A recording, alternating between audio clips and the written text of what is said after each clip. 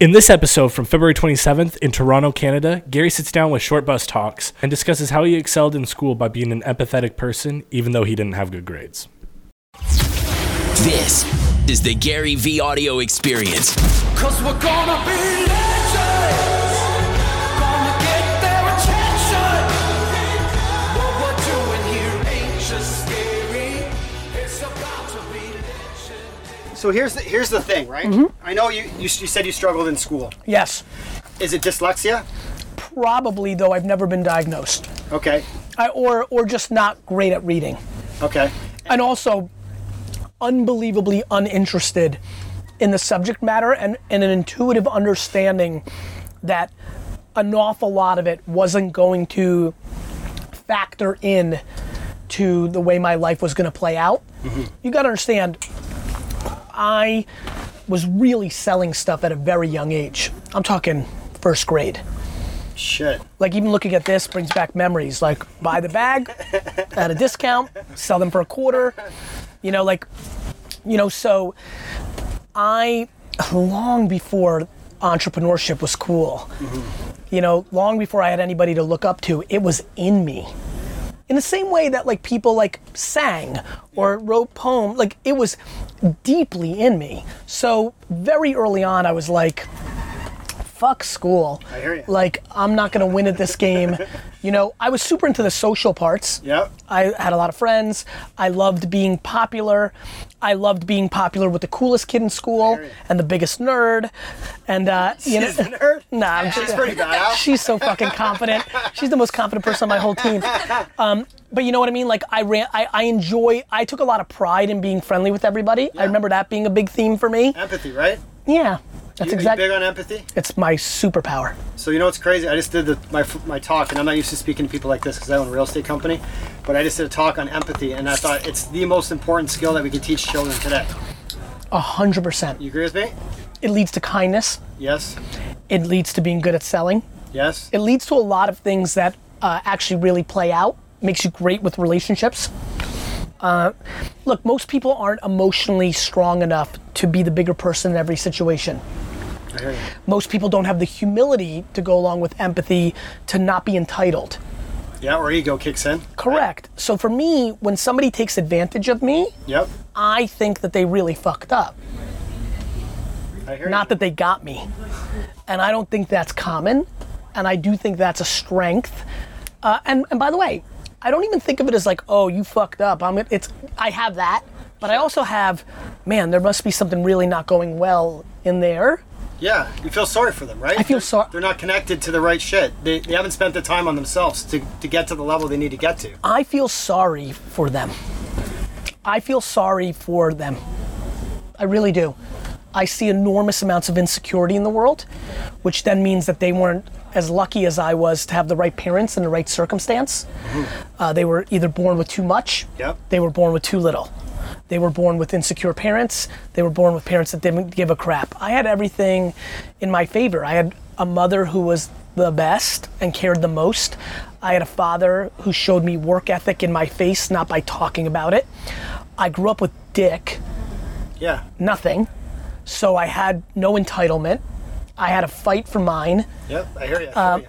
My mom was cheap as shit and an immigrant. So it was like a double whammy. Even when we started having a little money, we lived like it was 1944. So, Like I know I heard you talk about your parents before, right? And how you learn your work ethic and how you learn how to hustle and Yes. get things done. Yes. But I want to know from a deeper point of view. In my mind, that only gets you so far. Yes. It gets you to one point, but at what point did you realize that you needed to kick it up even higher? And what keeps you going? Like the drive behind that? Is it an insecurity? Is it like, fuck, I need to show all these clowns what's up? honestly, it's gratitude. Gratitude. For me, it's gratitude. I think I'm really talented. I think one thing I don't talk about is how smart I am. Like, you never hear that if you can, like, You should talk about it. I'm thinking about it, Yeah. which is why I even brought it up. Thank you. Shortbus, baby. On the short bus. Yeah. I'm grateful for having so many natural talents. So for me, it's less about insecurity and I gotta prove it or stick it, though I love that and I love competition. Yeah. Like I wanna beat everybody. But more what's driving me is, fuck, I was gifted with the best ingredients. I better get my chef game up to make this dish because I was given. I was a chef for 15 years. So I love it. It's a great analogy. Like, I've got to get my chef game up. Like, I've been given the best foie gras, the best beef from Japan and Argentina, the best vegetables, and fuck, I better make the greatest meal, because if somebody makes a better meal than me with less, because the ingredients were given. No, I hear you. So for me, it's about, how do I keep challenging myself to become the best chef in the world? Because my DNA's off the fucking charts. My origin is fucking all time. But for me, it's also a shitload of work, right? Yeah, but like but when you the work, right? The work is fucking the most important shit that everyone says. Oh yeah, Gary's a lucky guy. Like, I'm driving this fucking bus around by myself, hustling tickets, right? Honestly, I don't even, like, it's funny. The lucky conversation is just like, it's just people that are undereducated. On, like, there's nobody, I've never looked at anybody successful and said they're lucky. No, it just doesn't exist. It doesn't, nobody that's made it, not given it. I could look at somebody who has $10 million in their bank account and say they got lucky because somebody gave it to them. But nobody who's ever achieved anything, achieved it on luck. They put themselves in a position to capitalize. They put in the work. For sure. Like, they pattern recognize. The amount of things I do because I've been thoughtful about history telling me the future is incredible. Like, I'm well known because I understand how media has worked for the last 50 years, and then when I recognized the new manifestation of it, I capitalized on it. That's being thoughtful. That's putting in the work to educate yourself on what happened on radio between 1940 to 1960. Why cable television did this? Why did MTV work? Like, that's being smart. That's putting in the work. Like, I'm not playing Candy Crush at 11:30 at night. I'm reading comments, or I'm doing thoughtful thinking of history because it's an indicator for the future. So why is it important to you? I see you giving hope to so many people. Like, you're out there. You don't need to be like, you don't need to be tweeting at midnight. You don't need to be doing all this shit. Like, let's be honest. Like, for you, what's the feeling? It's a self-fulfilling prophecy, right?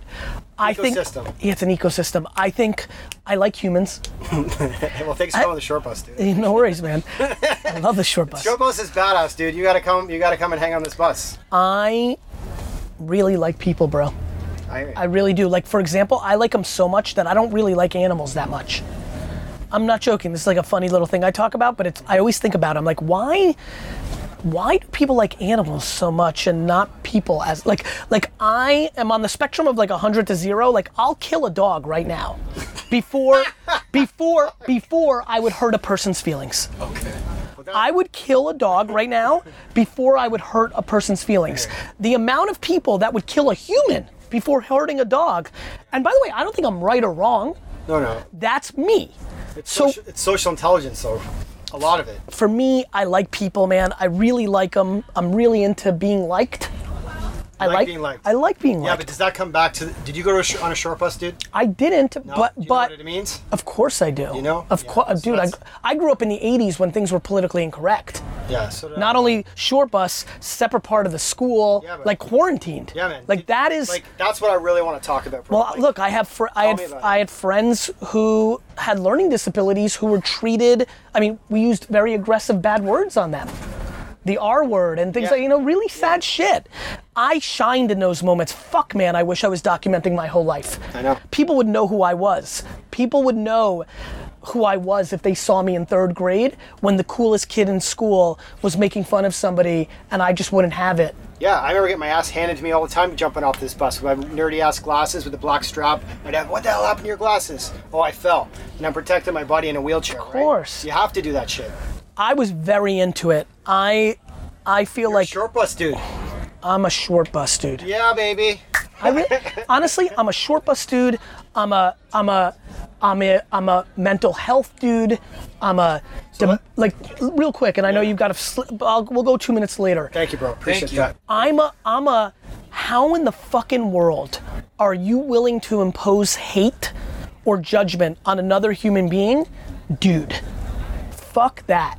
Skin tone, race, gender, ethnicity, sexual preference, learning capability, That's financial. what this fucking bus is all about, bro. You just I document. have zero zero interest in ever letting anyone to my rationale right now to becoming well known is to redefine what an alpha male winner looks like.